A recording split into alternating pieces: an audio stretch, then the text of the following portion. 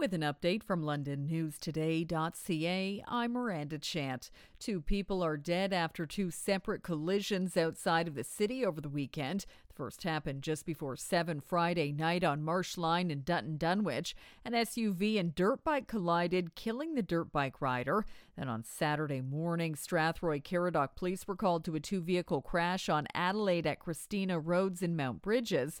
An 18-year-old on their way to work was killed. No names have been released. Fire officials are continuing to probe a blaze outside of an apartment building in West London. An outbuilding that was being used for storage at 30 Baseline Road west of Warncliffe went up in flames around 7 last night. It filled the common area of the apartment building with smoke. The outbuilding was destroyed, but no one was hurt. A damage estimate has not yet been provided.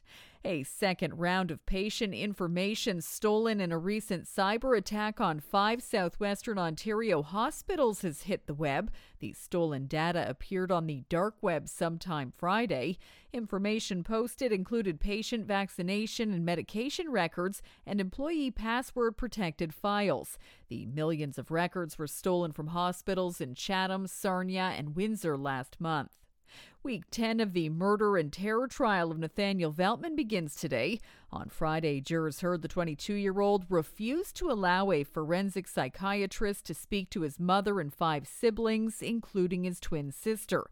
Dr. Julian Gosier wanted to speak to Veltman's family about the childhood trauma he claims to have suffered.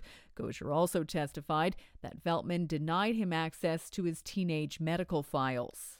More slowdowns on Dundas Street in London. Starting today, Dundas between Carlisle and Bonaventure Drives just west of Veterans Memorial Parkway will be down to a single lane in each direction. This is to facilitate private storm sewer connections to a nearby property. The lane restrictions will be in place until the 24th. For more on these and other stories, go to londonnewstoday.ca.